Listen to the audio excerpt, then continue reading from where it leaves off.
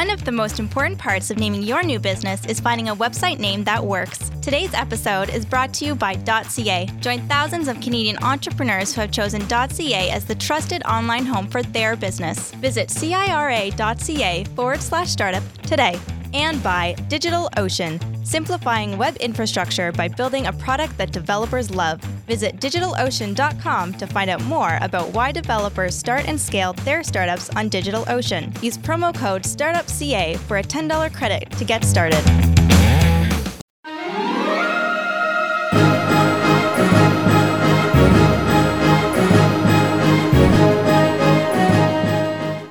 Broadcasting the voice of entrepreneurs, putting entrepreneurs first and at the center.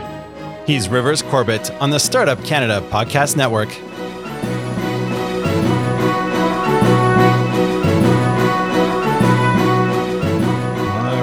Welcome to Startup Canada Podcast Show, ladies and gentlemen. I'm your host, Rivers Corbett. The Startup Canada Podcast is a production of Startup Canada, a grassroots entrepreneur-led movement to bring together, celebrate, and give a voice to Canada's entrepreneurship community. On the podcast, we speak with the movers and shakers of Canada's entrepreneurship community and explore themes in entrepreneurship, startups, investment, innovation, and impact. The podcast is brought to you by Intuit QuickBooks, your partner in starting and growing a financially fit and fundable business. Check out startupcan.ca/finance to sign up for a startup finance bootcamp near you and to get 50% off QuickBooks Online for your business. This month, we are featuring some of Canada's leading high-growth entrepreneurs. And as part of our Startup Entrepreneur Series today, we are speaking with Mr. John Baker, the founder and CEO of Almers Ventures-backed company Desire to Learn, an e-learning solutions scale-up servicing the education sector, not only in Canada, but across the world. John founded Desire to Learn in 1999 after identifying his own fulfilled need for learning online while studying at the University of Waterloo. Of course, online learning has become much more than the norm, but it wasn't so when John started the company. And you might recall Desire to Learn's lengthy 3.5-year-long lawsuit against Blackboard Inc. And I can think it's probably felt longer for John, because ultimately he ended up winning, which is just awesome. Today, Desire to Learn is used by over 15 million learners. By listening and working closely with students, they are changing the way the world is learning online. And during this interview, we're going to dive into a bunch of things about D2L, the Waterloo tech ecosystem, building a global high-growth company, et cetera, et cetera. John, welcome to the show, sir. Thank you very much, Rivers. Look forward to talking with you. Yeah, we're going to have a good time on this one. So look, I got a quote for you, and it's a quote that you said, so I hope you remember what you meant by it, and maybe even when you said it. You said, it's kind of like the next Gutenberg moment. The printing process enabled a lot of people to receive a lot of great understanding of knowledge and what was going on in the world. This, I think, is even bigger, and that's so to you. Can you kind of expand on that quote? Well, I think if you look at big transformations of industries through time, there aren't too many times where you actually see this huge innovation curve like we're going to see here today. We're transitioning from traditional models of doing education to this fully online experience, but all of a sudden it breaks down all these different barriers to accessing learning. Right. And so Gutenberg opened it up. So before him and the print press and the team that supported that, learning was very much limited to an elite few. And then all of a sudden, through the ability to spread knowledge and education through the print, all of a sudden, millions of more people could now be educated. Mm-hmm. And this moment in time, as you look at internet technology coming online, we have an opportunity now to go from, today there's when I started, there was 100 million students in higher education. I could see a future where there's 1 billion. Wow. And so this is a really critical moment in time in our history, and it's our opportunity to really go out there and build it. Yeah, very cool. I asked my grandfather, who was 93 when he died, about what he thought was one of the most important inventions that impacted his life. And he said the printing press, interesting enough. And he's the only one that's ever said that. It wasn't the computer, it was the printing press. So very cool stuff. Well, look, can you tell us a story that kind of led up to the creation of D2L? And, it really started with your own need in university, I guess. Well, yeah. So I started the company in my third year of university. I attended school at the University of Waterloo. And like many students, was thinking about what comes next. And in my case, I was preparing to go on to med school. But there was a moment in time where I was walking across campus and I recognized how industries were being completely transformed, whether it was how people bank or how my dad was buying stamps to, basically all these different industries, but it was missing in education. Right. And I saw an opportunity to go out there and build a platform to really have a transformational impact on the educational experience, improve outcomes, break down barriers, solve all kinds of tough challenges, and impact the lives of millions of people in doing so. So jumped at the opportunity, started small, yes. And today we're closing in on over 850 people around the world. Fantastic. And did you ever have this vision as to this happening to your journey in life, let alone a company that you founded and obviously have grown? Well, I think when you get started, I think especially as a young student, your ambition is always bigger than than you probably imagine. So in our case, absolutely, I did see an opportunity for us to go out and have millions of people using this type of an experience. I didn't know if it could be us, and I certainly didn't anticipate everything that came along afterwards. Right. But I knew I had to get started. I knew that this was the future, and quickly tried to rally a lot of great people to come to the company to help us execute against it. Who was your second person that you brought on your team?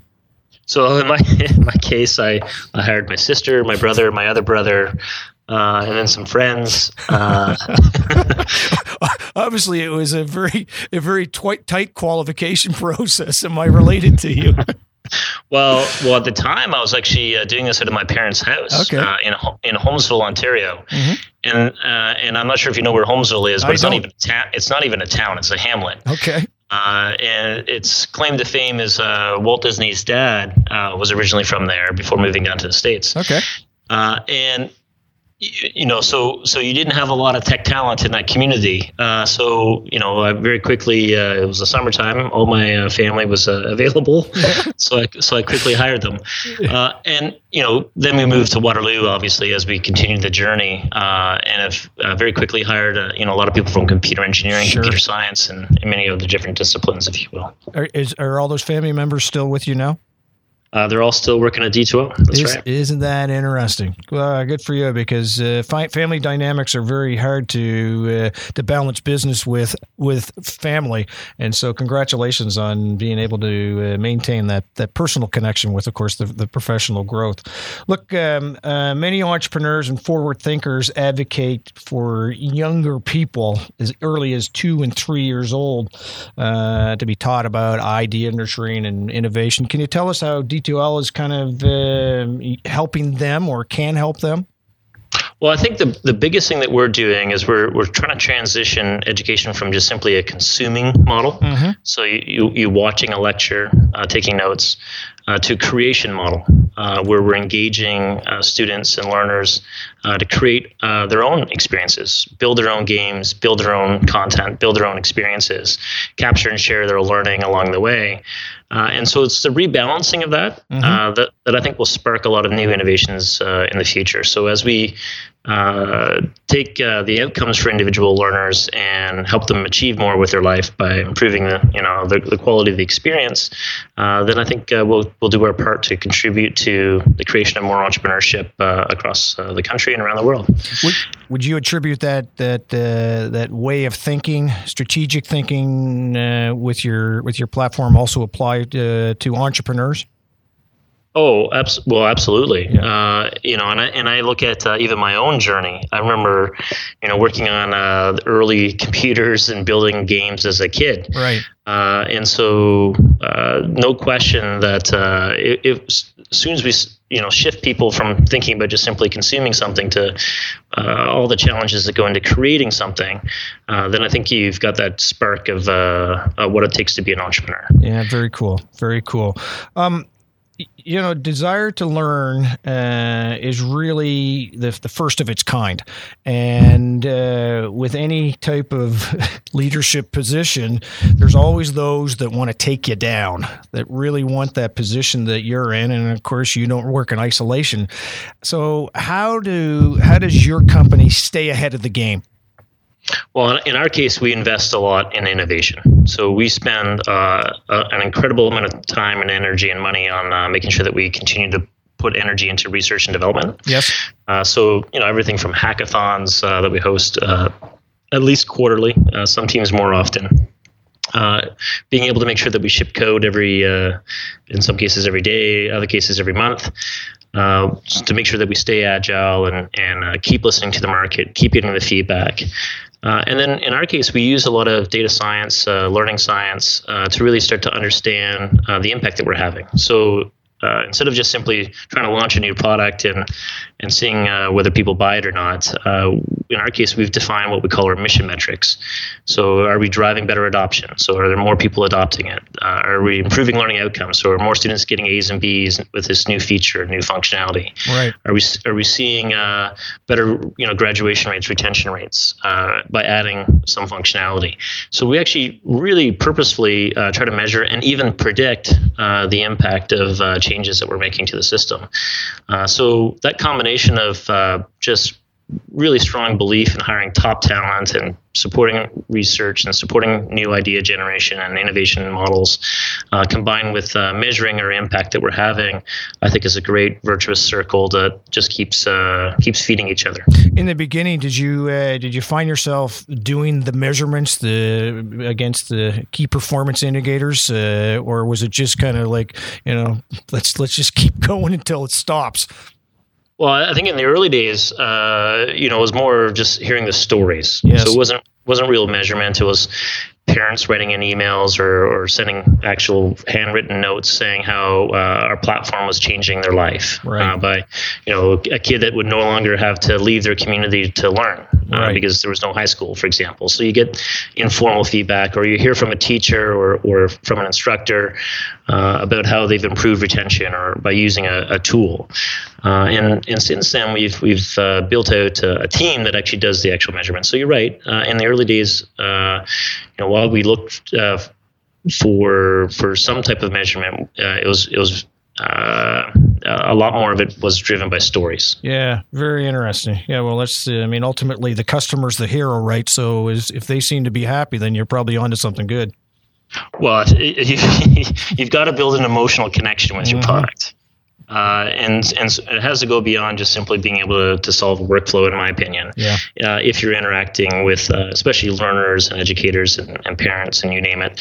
And so by solving real challenges or driving for better engagement or trying to improve, the promotion of the technology through that relationship with that student or instructor, all of a sudden we're able to drive continued growth. And in our case, we've managed to retain 98% of our customers every year or better every year for 16 years, and that comes from that tight feedback loop. Right. Yeah, very cool. John, you mentioned just earlier in our conversation about the young man who was in the country and couldn't get to high school. Do you find yourself across this country anyway, and I know in my own province in New Brunswick, there's a great demand for governments to reduce the physical buildings in rural areas. So are you finding your company is tapping into that market opportunity? Well, absolutely. So very similar to how we all use cell phones today, right? And wireless is transforming what used to be traditional landline experience. Virtual learning, online learning is transforming the need for buildings to be continually built. I don't think the traditional classrooms or schools are going to go away. But I think as more students pick online experiences to complement what they're happening on campus, if you will, you're going to see the requirement for buildings diminish. A great example would be the University of Waterloo or Guelph, or in your area, the University of New Brunswick, or UNB, I should say. Yep. Or even Moncton. Right. Those are examples of schools now where, in some cases, 1 out of every 5 courses being taken by an on-campus student is online. Really interesting. And so, if you think about the math on that, that's hundreds of millions of dollars in building savings by simply freeing up the space, which enables these schools or universities to really reallocate their capital into other areas. Yeah. It also gives them a lot more flexibility to grow with existing infrastructure. Right. And then when you think globally, when you look at the whole world, this is really the only scalable model for us to ever achieve the reach that we need to, if our goal is to get to 1 billion students using or participating in learning in a much more meaningful way than they are today. Yeah, well, I can tell you, my daughter, she goes to King's College in Halifax, and she just spent a semester in France. She's coming back. She's now under stress because she's got to finish within 4 years. Because if she doesn't, then all of a sudden, she's in a situation she's got to go back, spend money for an apartment, do all that kind of stuff. And then she says, well, wait a minute, now I can take some stuff online and I could take it in Vancouver and still get my degree. There isn't that panic of finishing because of the need to physically be there. So it's a great reinforcement, from my perspective as a parent, to the value of what it is that you're doing. And that's a great example too, by the way. Okay. I don't know if you know, but that's pretty rare. Canada is actually one of the leading countries in the world when it comes to graduation rates for university students and on-time completions. Okay. One of the top 2 in the world. If you look just south of the border in the U.S., only 46% of students finish in 6 years. Wow. And so just think about that for a moment.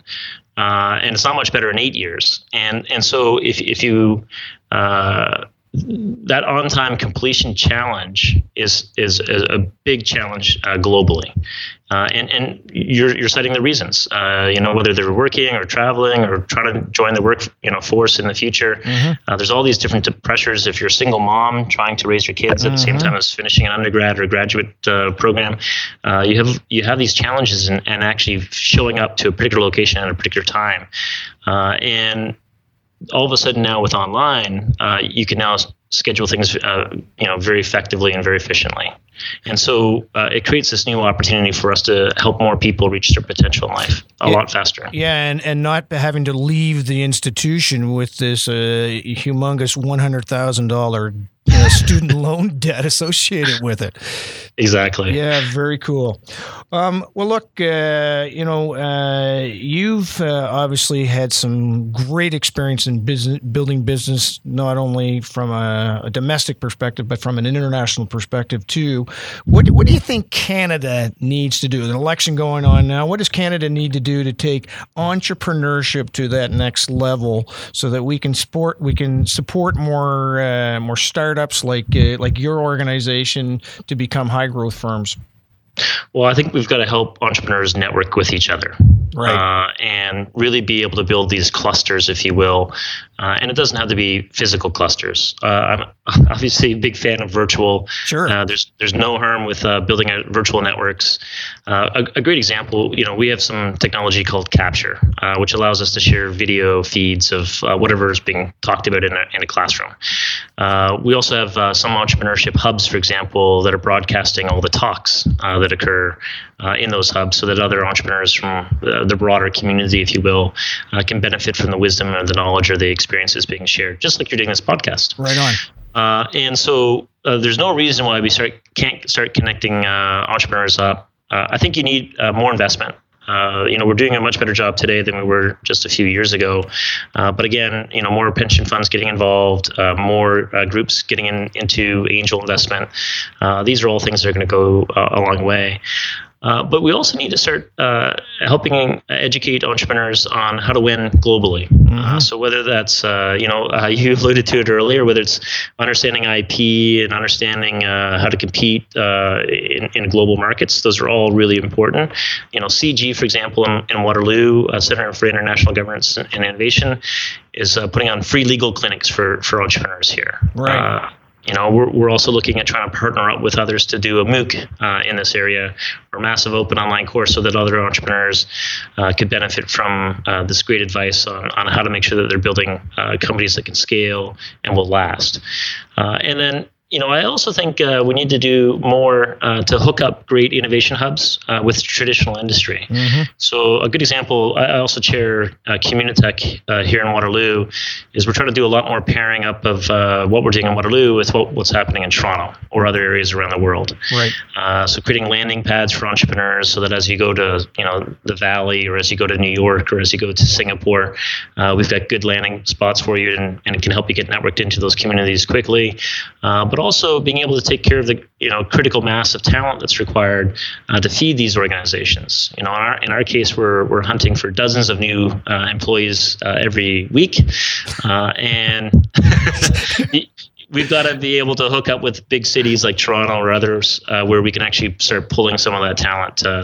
You even got things like, as you look at the election, infrastructure challenges that are an opportunity there to create high-speed rail, to do other things, to make sure that we can have the flow of people and ideas occur much faster than they are today. Yeah, I love the fact that Toronto, the airport now, has got the train running into downtown.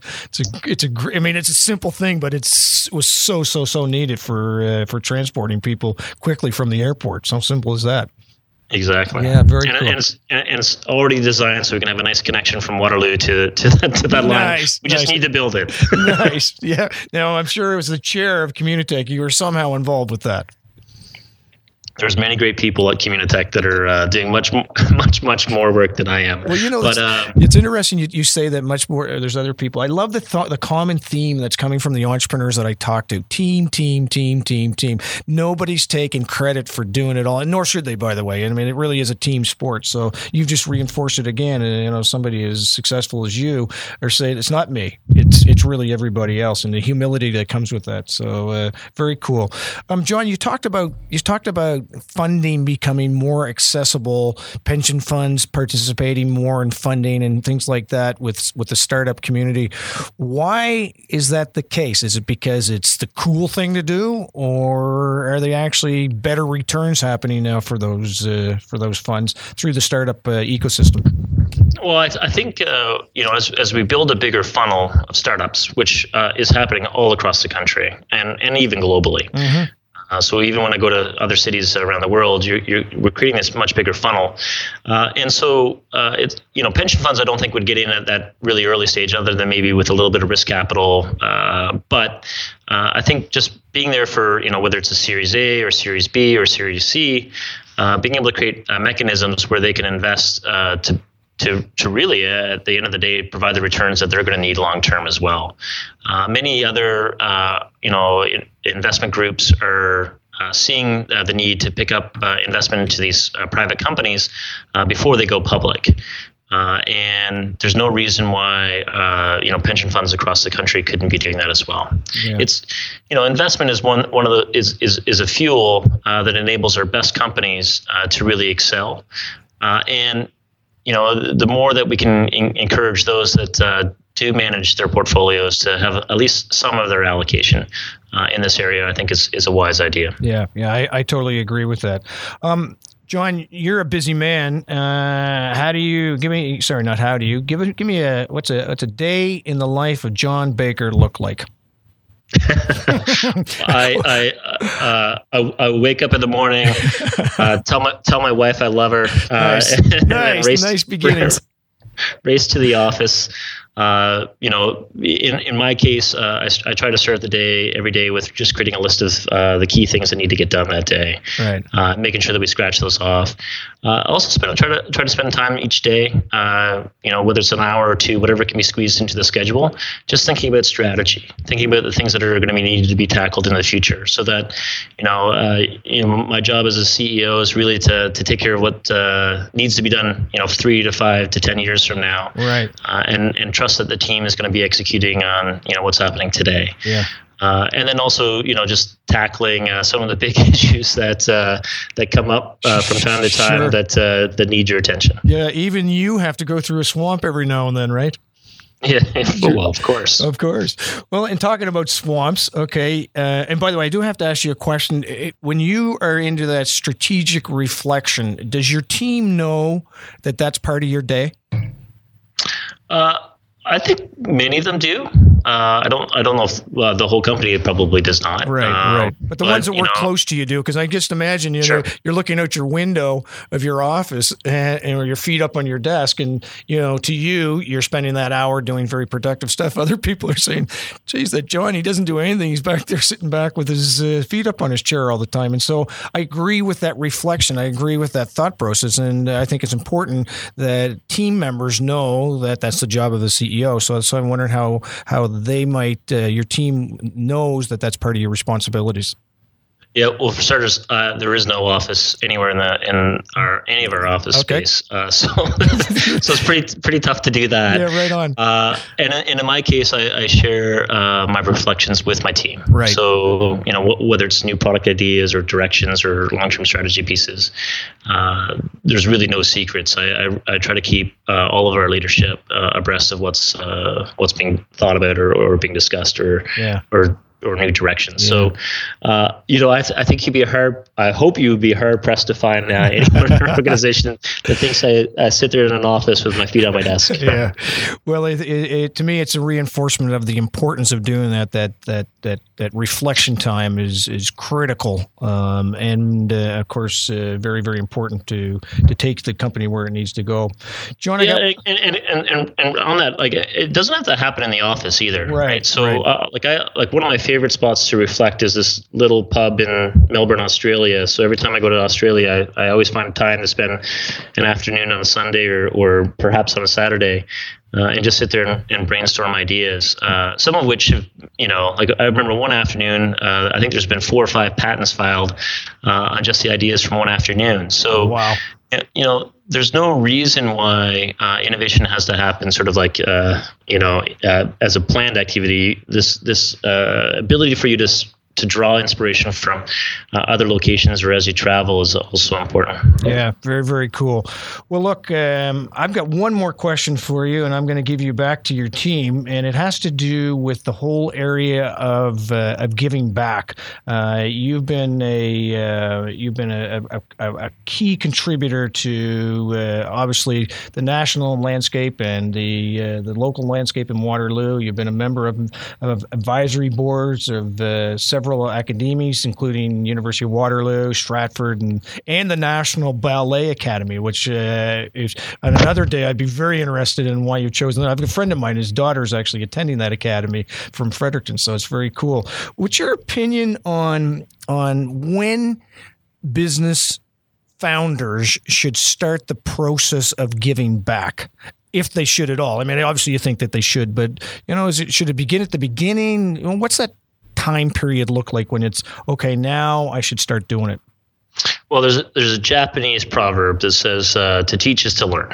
Right. And I think for any entrepreneur, I think the idea of being able to share insight, share wisdom, share experiences, to invest in the local community is also to receive as well, right? So it's this constant virtuous circle. So in my case, I benefited so much from entrepreneurs that were ahead of me in giving me advice and inspiration, and so I tend to pay it back. And you constantly have that. So it doesn't matter what stage you're at. What I find in Waterloo region, at least, is that you always have people that are ahead of you, and you always have people that are racing to catch up and pass you. Right. And so that flow of experiences and helping each other through challenges and helping, tackle the issues of the day, if you will, that's important. Mm-hmm. And I think the better aligned you are around those, and the better that you can actually pull together the community, it enables you to all be able to tackle the challenges that you're facing, whether it's talent attraction, infrastructure investment, whatever it might be. Being able to have that unified voice is very important. Yeah. So I don't, and you got Ted Livingston as a great example of someone that gave first round of investment, gave $1 million back to the University of Waterloo to spark velocity and more investment in velocity. And I can tell you that has had a massive impact. $1 million doesn't seem like a lot of money for an investment, but when you're students and you get a check for $25,000, I can tell you that means a world of difference. Yeah. And many other companies have been spawned because of that. Yeah. So I don't think you can give back too early. I think you just got to figure out, what's right for you, and make sure that you don't get entirely distracted by that, and that you're also, very, very focused on building your own organization. So you got to have a little bit of that behavior of understanding that as you're contributing, you've got to be learning at the same time. Otherwise, you're very quickly diluting what you're doing from building your own company. Yeah, very cool. Very cool. John, I wish we had more time. It was just a real pleasure to get you for this half an hour in your busy schedule, and we can't thank you enough for doing that. And of course, these words of advice and perspective are going to go to thousands of people across the country. So that's valuable enough, and you continue to give back. So thank you very much for your time today. Rivers, thanks very much for the interview, and thank you for all that you do to support entrepreneurship across the country. Thank you, sir, very much. Ladies and gentlemen, that's been John Baker, founder of Desire to Learn, a company that's changing the way the world looks at education. You are listening to Startup Canada podcast show. Startup Canada is your doorway into Canada's entrepreneurship community. Be sure to check out the website startupcan.ca for the latest startup community news and upcoming events like the popular Startup Chats on Twitter every Wednesday and Friday, 12 to 1 p.m. Eastern Time, where we're going to deep dive into a startup topic with an expert guest.